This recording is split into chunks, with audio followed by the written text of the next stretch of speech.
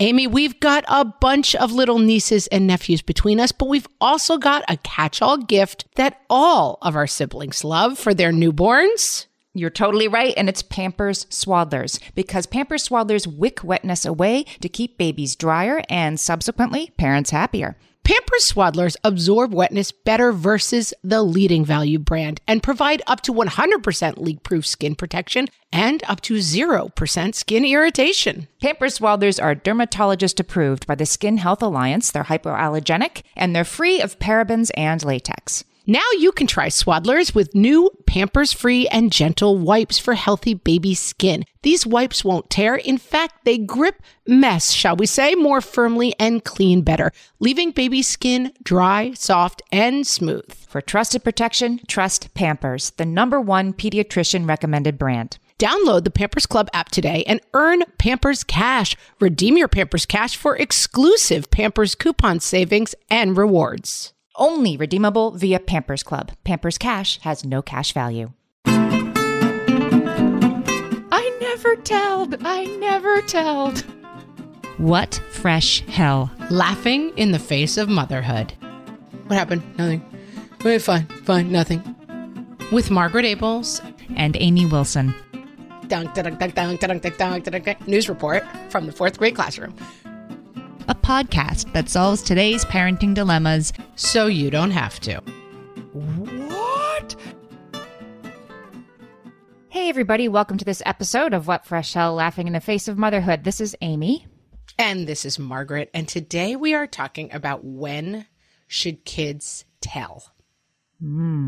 I suggested this episode after having a conversation with Christy, my famous on the podcast sister-in-law, who I talk all parenting things through with. I will say before we start, as sort of obvious by our topic, this is going to go down a couple of darker avenues perhaps, because we're talking about kids and the kind of things they need to talk to you and tell you about. And we're not talking about the fun things. Like, should they tell you all about the magical wishing stone? Like, that's not this episode. This is a little bit more... Oh, God, I'm glad we're not going to go back to the wishing stone. I mean... This is a little bit more about should they tell you about some bad things that might be happening in their lives. So if you don't want us having that conversation around your children, this might be a good episode for them to skip. Okay, so this came up, I can't remember what episode, Amy, we were talking about it on, but I had an incident with my daughter who was somewhere and saw something kind of funky. And she came home and I said, how was it? And she's like, I'm not sure I should tell you. Right. That was her reaction. And the idea that would be her first reaction shocked me. I saw something bad. I'm not sure I should tell you, Mom. Right. Like something, of course you tell me. I'm going to make up this example, which is not at all what happened and has never happened to me. But let's imagine that she went over to a play date with some friends, a group of friends, and she saw the mom drinking a tremendous amount of alcohol by herself while watching the kids. Let's give that as an example of what happened, although it is not what happened. Okay. And she did say to me, she's like, there was something weird that happened, but I'm not sure I should tell you. She knew enough to know it was kind of funky what was going on, somehow kind of secret and wrong. And then she knew enough to be like, I'm not supposed to tell other people's secrets. And she somehow knew this thing was a secret. And so it kind of was like a splash of cold water in my face of like, what is this? Like, and by the way, my daughter is 7. So we're talking about a little kid. And it made me really interested in this topic. And then at some point, Christy, my sister-in-law, who I talk about a lot, who runs a school in Chicago, she said to me, I would love it on the podcast if you would talk about this issue of when should kids tell? It's something we talk about a lot as administrators at the school, and it's a stickier wicket than you might think. All right. I'm looking forward to this because I had a similar situation with a much older child saying that he wasn't going to tell me. I found out about something that was happening that didn't include him but could have, and he was, he didn't tell me, and I believed that he should have told me, and my spouse actually disagreed. So we'll talk about that. That's an older kid thing. Yeah, it's a tricky one. So let's start at the beginning. So when we have little kids, and my daughter, who would not tell me about this situation. Although, to be fair, she did say, I'm not sure I should tell you. And then, of course, I immediately got the information out of her. So, like, it wasn't exactly that she didn't tell me. Because you were like, yeah, that means you must. But that she had some instinct not to tell me was concerning, I thought. So, but she is also a fantastically huge tattletale, which is a funny dynamic, right? So I was like, let's start our conversation, because I do think this is an ages and stages thing, with like the idea of tattling versus telling. Tattling, it's a weird thing because we use this word that's completely pejorative with kids. Like, are you tattling? But we don't. Right. We don't explain it to ourselves, let alone to them, what that even means, right? We say it all the time. We're like, don't be a little tattlebutt, you know? Yeah. Because my daughter is a fantastic tattletale. And in some ways, we have a joke always, like the friend group, that like as long as there's an older girl in the yard, you can let the kids do anything, because the older girl will come running in and be like, da, da, da, da. My brother-in-law's family tells a story that like his sister was like the knowledge police basically at their house, and that the parents would always come driving home, and if something bad had happened, she would be standing out at their mailbox with her arms crossed, like ready to give them the full report on the crimes. Oh boy. So yeah, we don't actually want tattling. Tattling is bad. Well, what's the difference? Let's talk about the difference. Yeah. Okay, so tattling, getting someone in trouble. Telling, getting someone out of trouble. Okay. I mean, like getting someone out of trouble if they're being bullied, but you are getting the bully in trouble. Yeah, but the bully should be in trouble. Like, yeah, it's you're getting someone else out of trouble. Getting someone out of a bad situation is telling. Getting someone in trouble is tattling. I feel like that's pretty clear to me when I think about this idea. This is from like a mimeographed handout that I found on teacherspayteachers.com, by the way. Like, it's like, these apparently are things that like hang in like kindergarten classroom walls. And that tattling is unimportant and telling is important. But again, that's a little hard for a 6-year-old to be like, yeah, but he was pulling her hair. That is terribly important in my first grade sense of justice. Yes, exactly. Well, let's go through the list and then we'll talk a little bit about the background. Tattling is harmless. Telling is harmful or dangerous. So the action that the person is doing. So like they're touching the glue with their hand. It's harmless. They're using drugs behind the bleachers. It's harmful or dangerous. So there's a distinction. Tattling is an accident, like someone bumped me in the hallway. Telling is being mean on purpose. About somebody who's being mean on purpose. Yes, about someone who's being mean. This is like going back to the bullying thing. Like, it's not bullying if someone's like, you're dumb. That's not bullying. That's just someone saying something mean. But like a campaign of terror against you is bullying. And like, that's sort of a difference between like, he touched me in line. That's tattling. He is constantly shoving people every time the teacher's back is turned. That's telling. Do you think that we should maybe not tell kids not to Like, I feel like that word should kind of be retired. If we do want our kids to tell us important stuff, we should stop casting in a negative light. Like, you shouldn't be telling me that. And there's a special negative word I'm going to use about you for telling stuff. I don't really get why we need to tell kids to stop tattling, other than that it annoys us. Amy, you are in agreement with many people on the internet who have written "Let's Stop Tattling" articles. But I'm going to counter argue. Okay. Tattling is also bad and a problem, and it needs to be disciplined. When is tattling a problem? Tattling is a problem because basically, developmentally, kids are very into rules, which is good. As young kids, they don't sort of see the spectrum of behavior. They're like black and white, this is good and this is bad. But then certain kids, as a part of showing off how great they are at understanding the rules, take it upon themselves to administer the rules to someone else. So I constantly find myself saying in my house, who's the mom in this household? Is it you? No, it's me. It's important that your kids don't become kids who are in everyone else's business, minding everyone else's business but their own. That's a thing. Yeah, those kids are a real pain in the rear. And I mean, I've been that kid. You, Amy, I can kind of see that. I can see you being a little tattlebutt. Yeah. Yeah, I was the oldest. I was oldest kid, the smarty pants in the classroom. I was the oldest grandchild. Yeah, you're kind of an A student. Like, I've got this. I was the Tracy Flick of any group in which I found myself. Tracy Flick is an Oldilocks alert. Back in my day. But the movie Election is fantastic if you haven't seen it. And Tracy Flick is exactly the kid we're talking about. You don't want your kid to turn out to be Tracy Flick. You don't want your kid to turn out like Tracy Flick, but I wonder if the world sands the edges off. Like, I had a kid who was a justice warrior when they were little and were quick to tell me what everybody was doing, and that went away. And I think it is something it's an annoying behavior, but does sort of socialization sand those edges off eventually anyway without us? It probably does, but I think through use of the word tattle. But Amy, I am going to quote from you a greatschools.org article. Okay. Because it features something that you love, which is a rhyming rule. Oh. So this article says, if the end game for parents is making sure our kids feel that we are safe and available harbors for all kinds of information, then maybe it's time to simply erase the word tattle from our vocabularies. Yeah, we can replace it with something a bit more dull, but perhaps ultimately more helpful for keeping the lines of honest communication open, like having conversations about concerns or using a catchy phrase like, don't squeal unless it's a big deal. I think that we should all, as a people, replace the word tattle, which is, we've just had to spend 10 minutes figuring out what it means exactly, and we should only heretofore say, don't squeal unless it's a big deal. I mean, I could not disagree with you more, but I like that you have that point of view.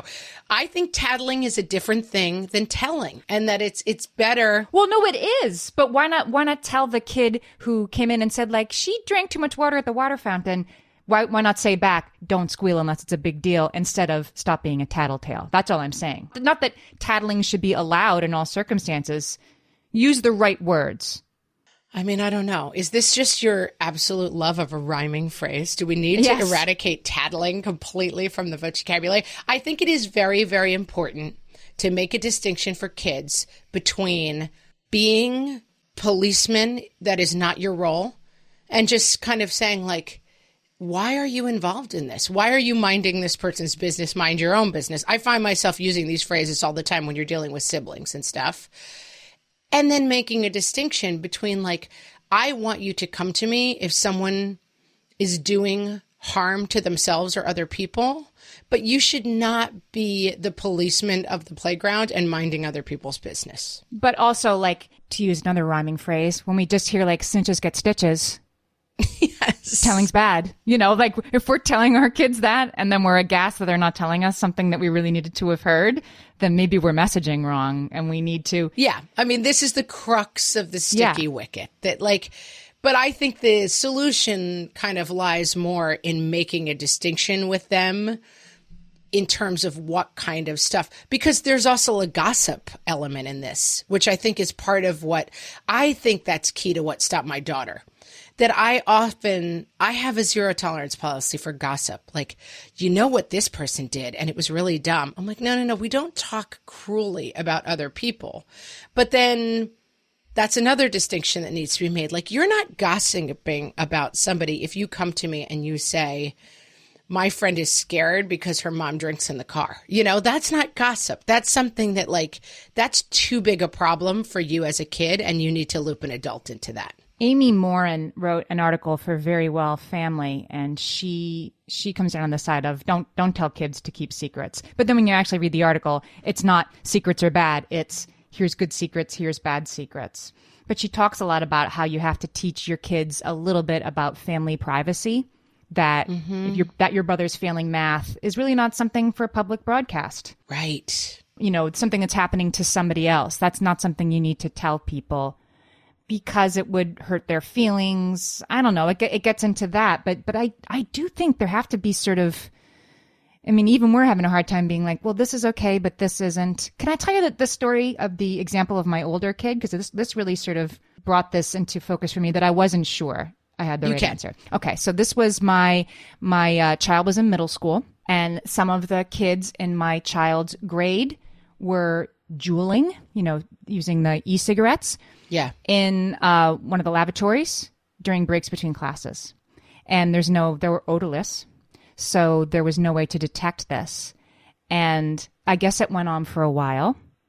And I guess it only became apparent once half of the kids that were the same gender as my child were mysteriously 10, 11, 12 minutes late for math class. So it was a big group of kids. It was, well, these are small class sizes, but let's say, it was 6 or 7 kids were in the lavatory, like on school grounds, using Juul in between classes before it was discovered.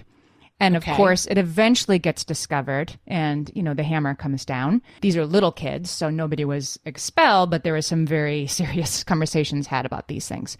Talked to my kid about it because I was sort of properly horrified that kids this young were doing this.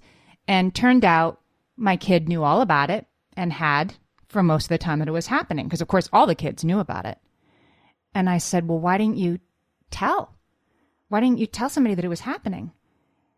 And he was sort of like, I'm not going to do that. And I said, well, you have to. It's important. And my spouse came down on the side of, that's not our kid's job to tell on these other kids and get them in trouble. I'm like, right, but there were little kids who were doing something. And now, since this whole thing has happened, it's become more clear that, like, juuling is immediately and obviously horrible, and we need our kids to not be doing it, and it's very addictive. This was a sort of dawning of the age of Juul. But I wasn't clear in the end, like, I see. That my spouse's point of view was, our kid doesn't need to mortgage his good standing with his peers and have everybody know that they're the one who told in order to do something that's not my child's responsibility to do. Amy, I'm going to react to your story right after the break.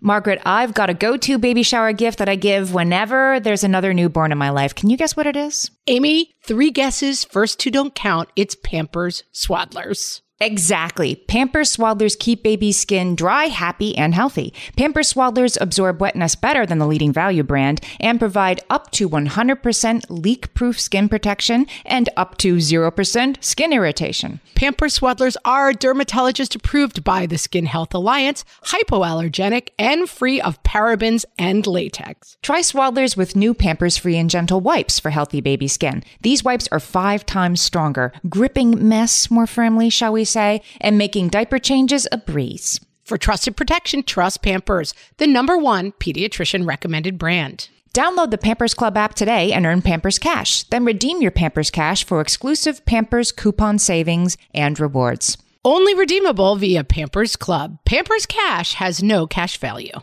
Amy, you know me well enough to know that my daily power breakfast is toast with peanut butter on top. Toast with peanut butter. It's also, by the way, one of my favorite power breakfasts. So we agree on that thing. We were recently together and we shared some toast with peanut butter. And I'm going to tell you, we used Hero bread. It adds even more protein and fiber to that combo without adding any more sugar. Hero bread has remade the carby, empty calorie bread products into versions that include no net carbs, 0 gram sugar, and fewer calories, plus more protein and fiber, while still being super fluffy and delicious. I was not sure that particular combination was going to be possible, but Hero Bread has figured it out. Yeah, this is one I'm glad they let us try. It's like, it really tastes good. I've been trying to add more protein to my diet, and I would have thought that a hamburger rolls was not the place to do that, Amy. But all of Hero Bread's products, from rolls to tortillas to croissants, we please, offer protein and fiber, 0 to 1 grams of net carbs, and 0 grams of sugar. Start your Hero Bread bundle on their website and get 10% off your order. Go to hero.co and use the code motherhood at checkout. I like this bread, people. It's HERO.co and code motherhood for 10% off your order of Hero Bread. Okay, we're back. I think that the story of young kids using e-cigarettes secretly is exactly in the strike zone of this dilemma, right? Mm-hmm. That, like, I feel like we all understand that. So I talked a lot to my sister-in-law about this. She's a mandated reporter. So if you don't know what that means, it's like if someone comes to you with information that there's abuse going on, she is legally obligated to report that to the authorities. So this is something that became, I don't know when this came into practice, but like maybe a decade ago, the idea that like we're going to make it a law that if someone comes to you, you have to report, because we don't want people to have to make this decision about like, wait, is this something I should go to the police about? It takes you out of the situation. I work in a couple of situations where I am a mandated reporter, and I have had conversations with people because it makes my job easier. People come to me and they're like, can I tell you something? And I'm like, you can. But before you do, please understand that I am a mandated reporter, and anything you say to me, if it is a crime, I will be going to the authorities with that crime because that is my job as a mandated reporter. It kind of takes the onus off of you, right? Like, wait, what if your son had come to tell you kids were juuling? Like, you would have gone to the school, right? And then it's like, it's a sticky situation. Then your kid is kind of the narc, and it's difficult for everybody. The other thing they have in Illinois, where my sister's school is they have mandated education about childhood sexual abuse. So like, this is another thing that people have started to figure out, that like giving kids information up front makes reporting much, much easier. So this is only in 20 states in the United States, but they have to present a curriculum at her school every single year about sexual abuse. To the kids or to the teachers? To the kids. Yeah, I think that's important. Yeah. And I think to me that unlocked something in it, because what you said is really interesting. Now we understand that juuling and e-cigarettes is in the drug category, basically. Like, right. That is something that you have to report. But probably as it started to come up, it's like, well, this seems sort of harmless. I actually have to say, like, because of my kids' ages, I know nothing about juuling. I should probably figure it out soon. But like, we'll do an episode. But like, what is that? Like, it seems, I've seen people do it and it's like, wait, what are you doing? It looks like you're like sucking on an iPhone. Like, it doesn't really, I think, mentally register. So I think part of what's important about this topic is like making sure that your kids have the power of information before they are confronted with things so that they kind of understand what these things are when they come up. I'm so glad that this topic came up because I feel like this is something that I hadn't thought through, and it's really important to think through. So Lucy Henman, author of Parenting and Teen Girls, says part of healthy development is turning to peers as a source of contact and connection. That means that teens want to know whether their outfit looks cool, social snubs, they're going to talk to a friend. A lot of kids think, I'm not going to bring things up with my parents because I'm going to be judged or hear a lecture. They can be more open with their friends. In fact, that is developmentally appropriate, and you want to foster that. But you want them to be prepared if they hear stuff during conversations that is over their head, that they're not ready for. We don't want to be the ones to tell them the things that we think that they're not ready for, but they're hearing it. We have to deal with our discomfort. To quote your sister-in-law, Christy says, adults consistently underestimate what kids already know and what information they're sharing with each other. This is so important. And this is the thing of like the sex talk. Like, when are you going to have the sex talk? I guarantee you're having it 2 years too late. Yep.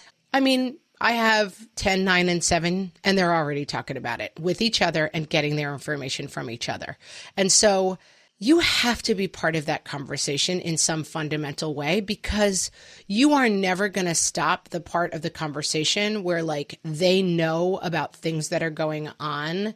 I knew about things in 7th and 8th grade that would have shocked my parents, there were kids in my 7th grade class who are sexually active, and like it was being discussed pretty much constantly in my 7th grade classroom. I was, whatever, what are you in 7th grade? 12, 11, 12, 13. Yeah. Mm-hmm. I'm pretty sure that my parents would have been shocked and appalled to learn what was being done and then discussed in those classrooms.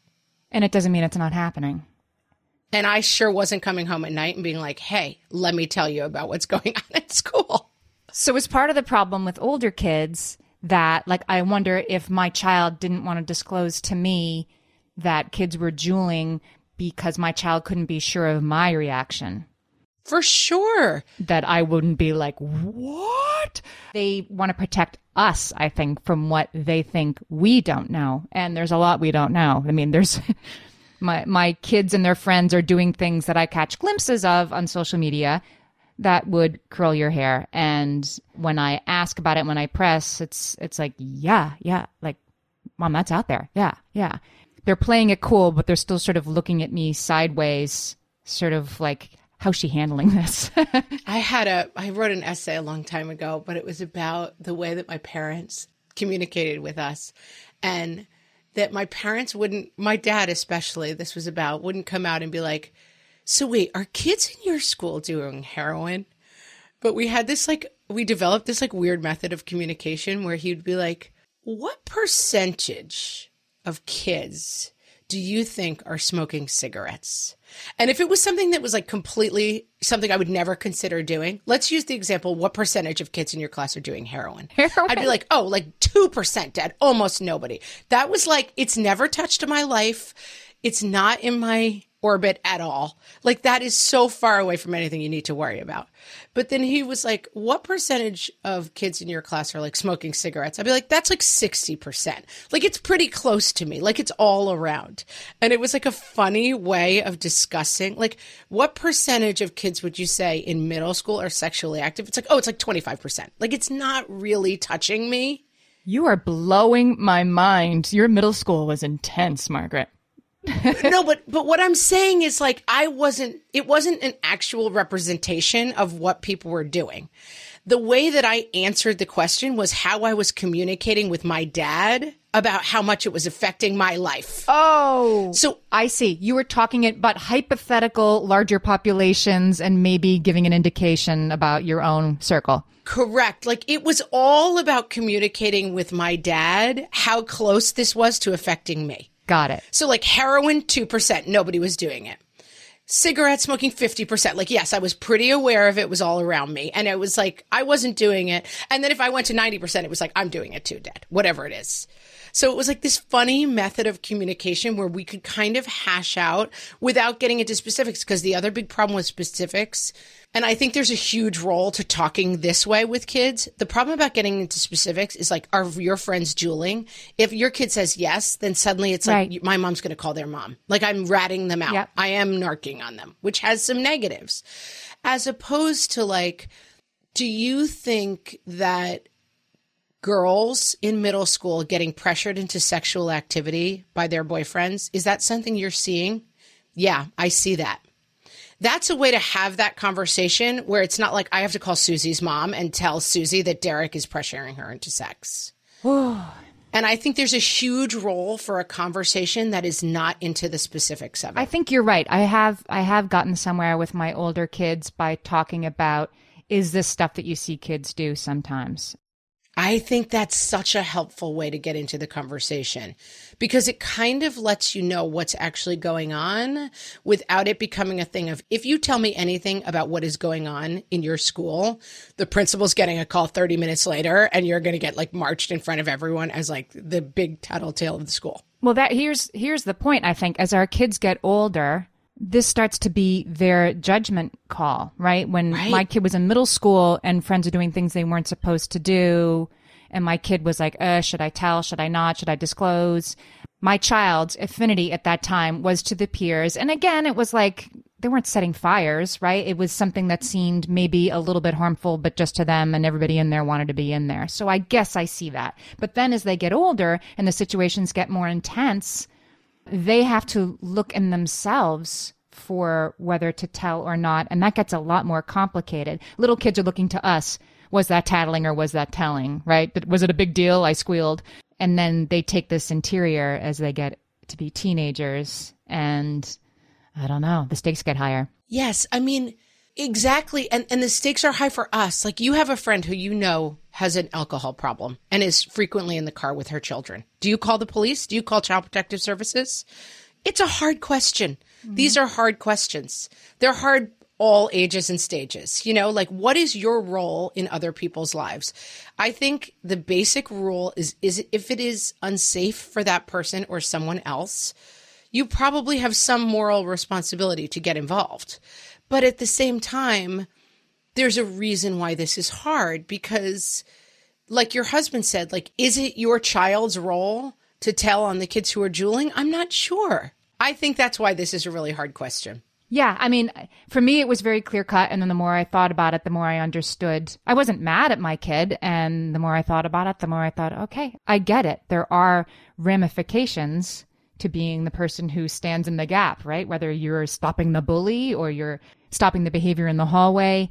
And it's predicated on the idea that like there is this huge spectrum of things. I think that if you know that a child in school is bringing a loaded gun to school, obviously that has immediate health risks for everyone involved. It's super dangerous. It is 100% black and white, easy, right?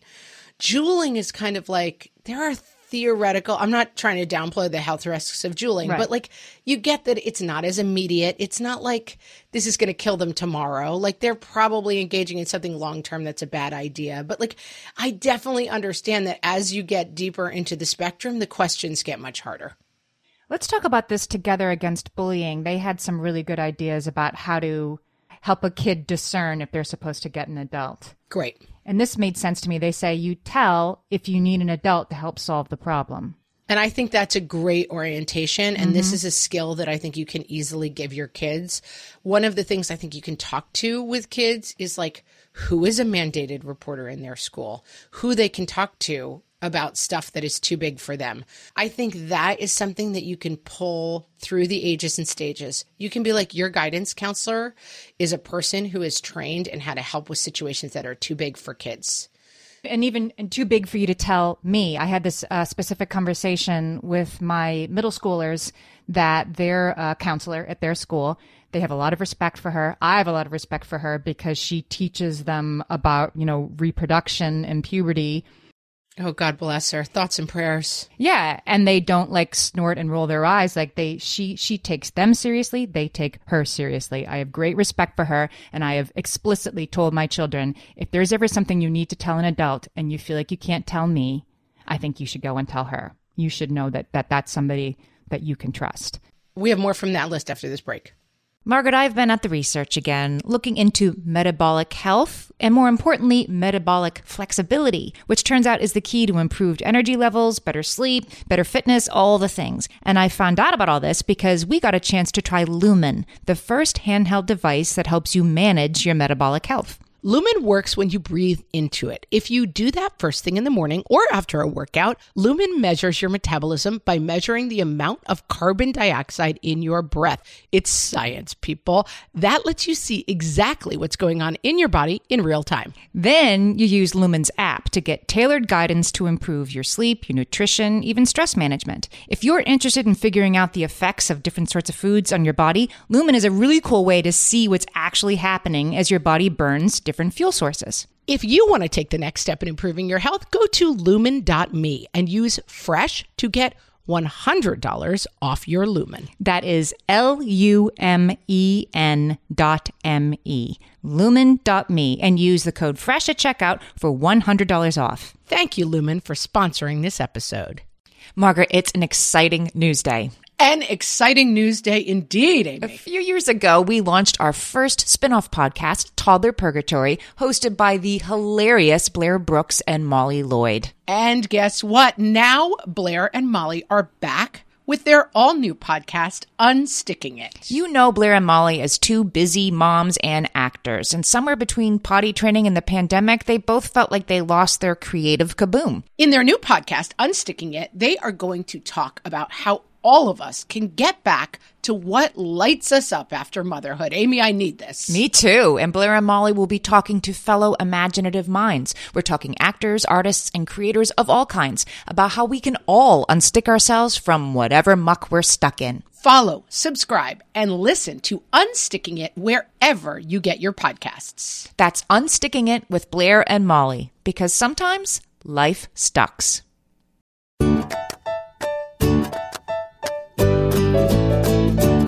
Okay, today, since we're talking about tattling, I thought it would be a good idea to bring in an expert on the subject, and that is why we have this 7-year-old here with us today. Say hello, 7-year-old. Hello. What does it mean to tattle? It's called tattling because, somebody's doing something that's just a little bit wrong and it's not your business. That's tattling. But why is it so much fun to tell grown-ups what other kids are doing wrong? I have no idea. You don't know? Do you sometimes do that, though? Yeah.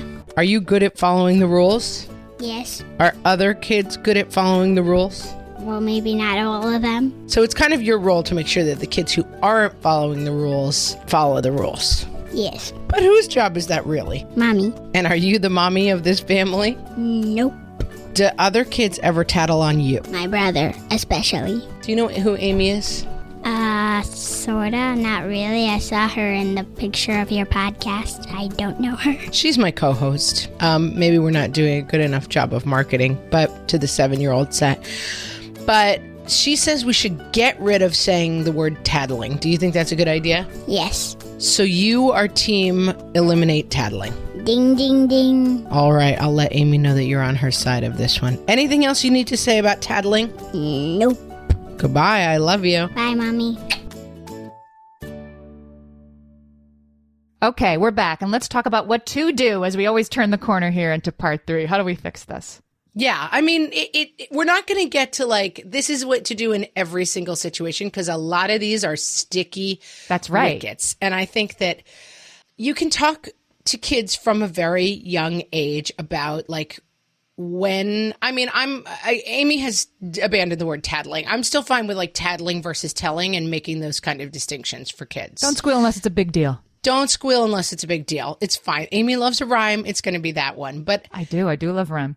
I think finding someone in our helpful tips episode, a bunch of people who I think were all from the South were like, surprises are okay, but no secrets. Like really helping your kids develop a language around like surprising your brother for his birthday is a surprise. Not telling when something bad is happening is a secret, and like making those distinctions. And I think keeping that out of families. I read a long time ago an article about, it's an Oldilocks alert. Uh-oh. Back in my day. But it's still, I think, is Snuffleupagus still on this Sesame Street? Snuffleupagus is still on Sesame Street, but everybody can see him now. So it used to be that when we were growing up, Snuffleupagus was an elephant, like a woolly mammoth kind of elephant, right?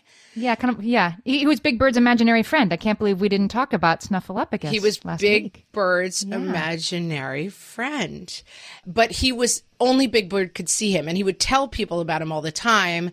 And then nobody would believe Big Bird when he talked about this giant woolly mammoth friend of his. And at a certain point, people kind of wrote in or whatever happened, and people kind of said to Sesame Street, like, this runner where Big Bird has something that he's telling people that people don't believe is not a good message for kids. And so there was a whole episode where like Big Bird introduced Snuffleupagus and everybody got to see him. And it was like, oh, this thing you've been saying is true. Yeah, I remember that episode. And it was like an interesting developmental thing of like, oh, maybe underscoring to kids that nobody will believe if they tell them something is not a good idea. And so they made this adjustment, which was really nice. But I think making a distinction with your kids, and it's something that happens sometimes with grandparents, in-laws, don't tell your mom that I fed you these 3 donuts. Like, encourage people not to have secretive stuff with your kids. Like, open communication is kind of the goal. Amy Morin, in her Very Well Family article, had a helpful sort of thing around secrets that I had never heard before that was useful. Good secrets. You can teach your kids, have an expiration date. Like, we're not going to tell about this special Christmas gift for Grandpa, or we're going to have a surprise party for your brother and we're not going to tell. That's a great way to think of it. They have expiration dates. You only have to keep this secret till the end of the day or the end of the week. And my oldest kid knew what my youngest baby was going to be. This is a long story, but I'll just say, like, I knew what we were having. I didn't want to. The nurse told me by accident. My husband and I had already decided we weren't going to find out. And so my husband didn't want to know. So I knew that my youngest was a girl, and my husband had no idea. And my son, who was 4 at the time, found some pink baby clothes that I had hidden in the closet. And I said, you can't tell. This is a secret. Daddy really doesn't want to know. And I remember so clearly him strutting into the hospital room and me holding baby Maggie. And we said, she's here, meet your baby sister. And he said, I never telled. And it was so hard for him. I think it's just reinforcing the language around this all the time is just helpful in terms of like we talk about, you don't shoot at someone in a game who doesn't have a gun. You don't play rough with someone who is not fundamentally consenting to rough play. Like, you have conversations around a lot of issues that are really about, hopefully later, okay, we don't do anything with people who are not consenting to what we want. And I think these secrets in these kind of conversations are the same too. Like, we can talk really generally about what's going on in your life without naming specific people, so we can kind of be discussing these things. One of the things that Christy brought up, which I would have never thought about, is like, what if your daughter, I say daughter because I'm so gendered about it. What if your child has a friend who is engaging in really unhealthy eating, like not eating for a couple of days to stay thin? Is that a secret that involves your daughter? Right. Is that something that should involve you? That's a tough one, but it occurs to me that maybe, we've talked a lot about how our kids sort of offload their uncomfortable emotions onto us by taking things out on us. And this is a case where we should encourage them. Like, if there's something you don't feel right about, you can tell me and I'll help you figure out what to do about it. Maybe we have to make it sort of clearer to our older kids that they can talk things through with us and we'll help them figure out what to do. And we'll figure out together what the right course of action is. But it isn't you have a loyalty. And I think we have to acknowledge as high resource parents who have a lot of education on this stuff. If you're listening to this podcast, you're a high resource parent. You're a person who is seeking out information on how to be the best parent to your child. You're reading articles about, how to deal with eating disorders and stuff. As a high resource parent, you have to realize that your kids may have peers who do not have high resource parents, who are not able to be there in the same way. And like your child may be the person they're coming to for resource. And that's a big burden on your child, but like you can help them navigate it. And it isn't all roads lead towards like the minute you tell me about that Susie's skipping meals, like I'm calling 8 counselors in and we're having her like arrested and carting off to eating disorder jail. Like that's not the only thing that's going to happen. I may just help feed you resources. There are solutions to this that don't necessarily involve like the catastrophe that you're thinking of. There's a specific here, it occurs to me, like when your kid walked in and said, I have to tell you something, but I don't know if I should, and you're like, ding, ding, ding. That when a kid says to another kid, I have to tell you something, but you have to promise you won't tell anyone, that's probably something where they're going to have to tell someone. And just because the kid is saying that doesn't necessarily mean that they mean it. And you mean they're telling you because they want you to tell someone? They're telling you because they need help. Yeah. And if you're like, I don't know what to do with this disclosure I just received, then you probably need an adult to help resolve it. And you're not betraying your friend who has confided in you because your friend needs help. Your friend's asking you for help. And if you don't know how to help, then it's okay to go to a grown-up, even if your friend has said, please don't tell a grown-up. Yeah. And I think talking about this, I talk sometimes about it. I remember my mom talking to us about it in certain ways of like literally like baggage. Like we now use the word baggage as kind of a punchline, but like they're handing you something that's too heavy for you to carry by yourself. Right. Like think about it that way. Like they're carrying something that's too heavy for them and they're asking you to share carrying it.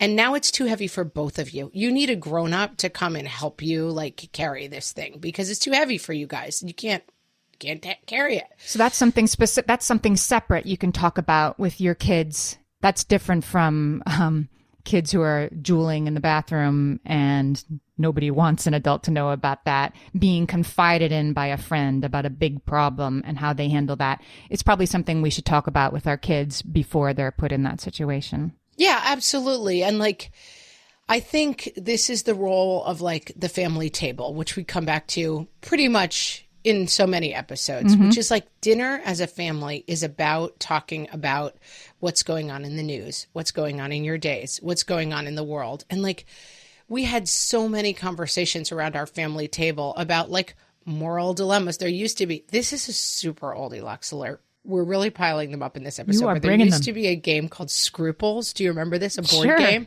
Back in my day. It was like the hit board game of like the early it's late 80s. Yeah. Okay. But it was a board game and it was basically like moral dilemma questions. Basically like you're at a store and you found out your friend stole a can of soda. Once you get outside, like, what do you do? It was like you would have these family discussions about these scruples issues. And our family nerded out on scruples. We loved scruples. My dad was a lawyer. My brother turned out to be a lawyer. Like they could debate the scruples cards for hours at a time. Like why this was entertaining, I don't really know. But I think facilitating general discussions about like, what is our family morality? Like, what do we believe in? How do we want to help other people? Like, yes, generically, like you want to be a good person, but what does that actually mean? Like having those conversations and then having a lot of conversations about stuff that you're not sure your kids are ready to talk about yet probably helpful. Yes. Why do people start eating in a disordered way? What is that about? What is sex? What are the mechanics of it? How does it work? I feel like I kind of squirrel around some of these issues sometimes, but I've started really diving in, like every time it comes up. We were in the city the other day. In fact, we were right by your apartment, Amy, but you weren't home. We were driving right by, and it was like Museum of Sex on a bus. And my kid was like, what is that about? He freaked out my 10-year-old. And I was like, it's probably a museum where they talk about different sex stuff. And I'm like, I'm diving in. It came up, and I'm taking it as an opening. And he was like, right. It's on the bus shelter. You have no choice. Basically ready to like roll out of the minivan and go seek shelter, probably in your place. But like, I was like, sorry, you brought it up. And like, my sister-in-law has a joke with like her teenagers that when they were in like sophomore and junior year, every time they got in the car, she'd be like, is it sex or college? What are we talking about? But it's like, you kind of got to attack these things head on and not shy away, because your kids are going to get confronted with this stuff so much earlier than you think they are. And when you're confronted with a story, as often happens at home, about a kid got in trouble at school, or a kid got kicked out, or I heard about this other thing, I have tried with my older kids, as the infractions get more serious, right, to not overreact, to underreact, and show my interest in the topic. Show my interest in the topic. Tell me more about this electronic cigarette. One of my kids knows a kid who got in trouble for burglarizing a store. And this is a child that I had known a few years prior, like missing a tooth at the spring concert. It was unthinkable to me. And I hear about it. I say to my kid, did you hear about this? And of course, my other two children are like, yeah, like everybody knows about that. I'm like, yeah. And I tried to get past the, like, why didn't anybody tell me? And tried to calmly discuss the details of it, and also discuss why this might have happened and how everybody deserves a chance at redemption. Like, while inside my head, I was like, what?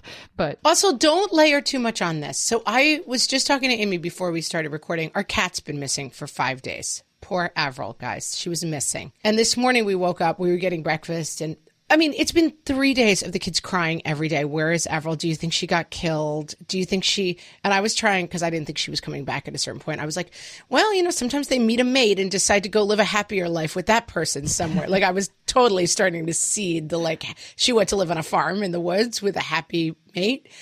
So anyway, we got up this morning about 7 o'clock, made breakfast. At 8 o'clock, my son was like, oh, Avril came home, by the way. I was like, by the way, what? Like, we have for 5 days been like weeping and gnashing our teeth about our missing cat. And like, all 3 kids saw her this morning and no one told us for an hour. Like, you have to remember that kids just are very self-oriented. They're not necessarily keeping the jeweling from you. I mean, they probably are to some degree because it's secret, but like, you also can't overestimate. I had a kid who came home every day for a year. How was school? It was fine. What happened? Nothing. Fine, nothing. Every day for a year. And then someone was like, I saw his teacher at some point. She was on crutches. Oh my God, what happened? Oh, didn't he tell you I fell in the classroom and broke my leg? And the ambulance people had to come in the classroom, cart me off, and bring me to the hospital.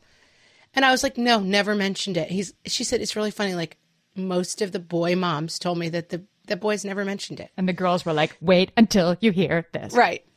The girls were like, dunk, dunk, dunk, dunk, dunk, dunk, dunk, dunk, dunk, news report from the 4th grade classroom. So you don't have to layer onto this whole thing of like, I'm not a trusted parent. They're not telling me every single thing that happens.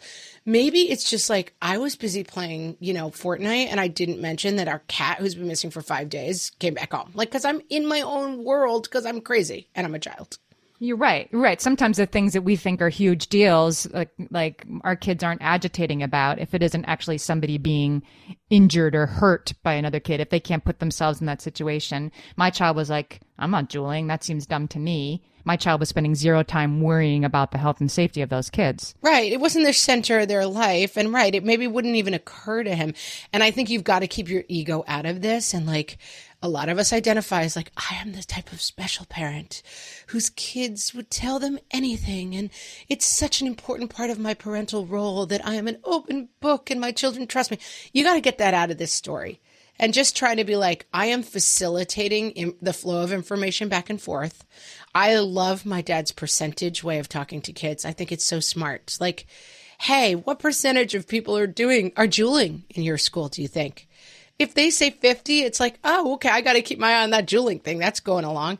If you say what percentage are, shooting heroin into their necks in the classroom, they're going to be like, nobody's doing that. That's ridiculous. Okay, fine. Like, just have conversations where you're constantly kind of gauging, like, what's going on. Do you hear a lot of people in your school being pressured around sex stuff? I would ask that question at the dinner table.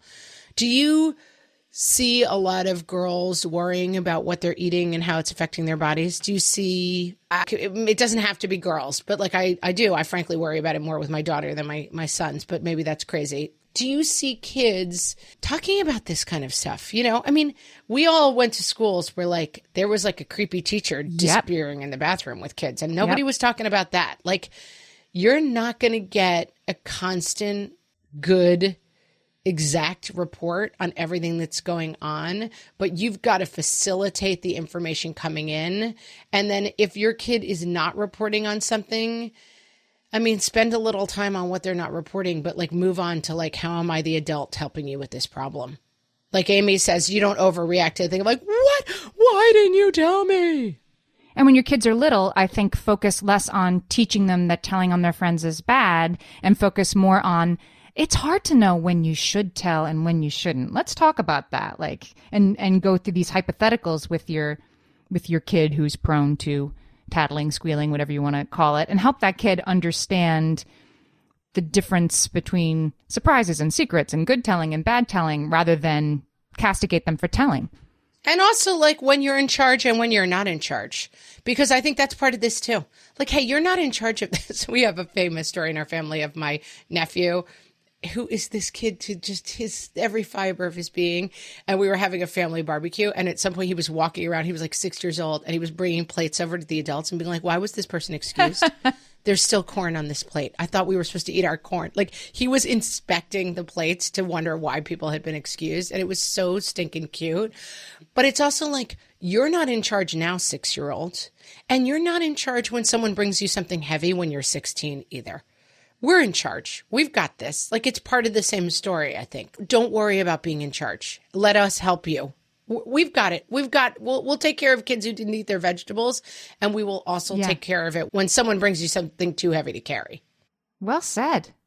Amy, I think we solved it, although solve is probably not the right word for this one, but I feel like we made a lot of progress today. We figured out that it's all gray areas, and here are some good parameters to put around it and help your kids talk about it. Huge shout out to my sister-in-law, Christy, for bringing this up. And while we're doing shout outs, Amy, we have a shout out today. Yeah.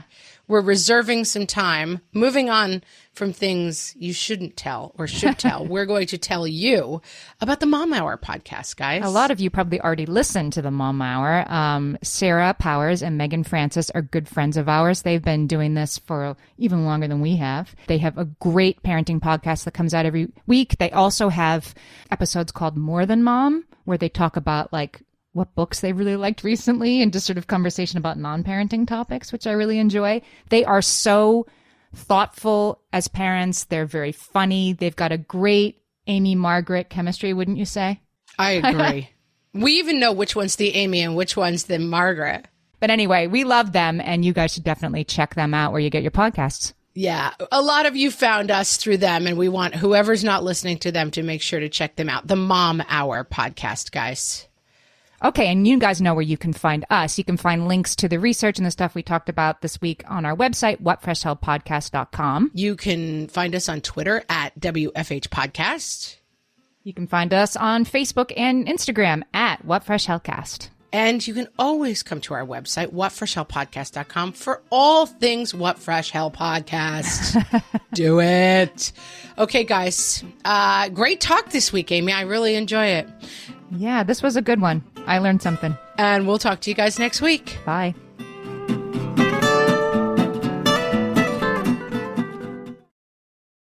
Well, hey there, busy mama. Are you looking for ways to make your life easier, your home less chaotic, and at the same time add more joy to your life? My name is Deanna Yates, and I'm the host of Wanna Be Clutter-Free, a podcast all about letting go of the stuff we don't need in our lives so that we can focus on what truly matters. Don't worry, I'm not going to tell you to throw it all away or make you feel guilty about keeping something you love, no matter how many other people don't quite understand it. but I will give you practical and, more importantly, actionable advice so that you can make progress right away. And you won't just hear it from me. There are amazing guests too. It's like having your bestie in your pocket telling you it's okay to let go of the things that are not serving you and your family in a totally non-judgmental way.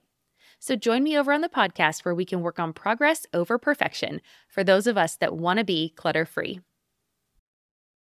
Are you overwhelmed by the things that get in the way of you doing what you want to do? Are you looking for ways to simplify life to better align with your values? Do you want to create space in your schedule so you have room for more of the good stuff? Play, joy, relationships, gratitude, and more? If you answered yes to any of these questions, I invite you to check out Edit Your Life, a podcast to help you edit the unnecessary from your life so you have more room to enjoy the awesome. Through episodes with me, Christine Coe, and a range of super smart, compassionate, and thoughtful guests, you'll come away with big picture insights and practical ways to declutter your home, schedule, and mental space without getting bogged down by perfection. I have always believed that small moments and actions matter tremendously. My goal is to help you find agency and space in your life through doable baby steps that will leave you feeling accomplished instead of overwhelmed. Check out Edit Your Life wherever you enjoy your podcasts.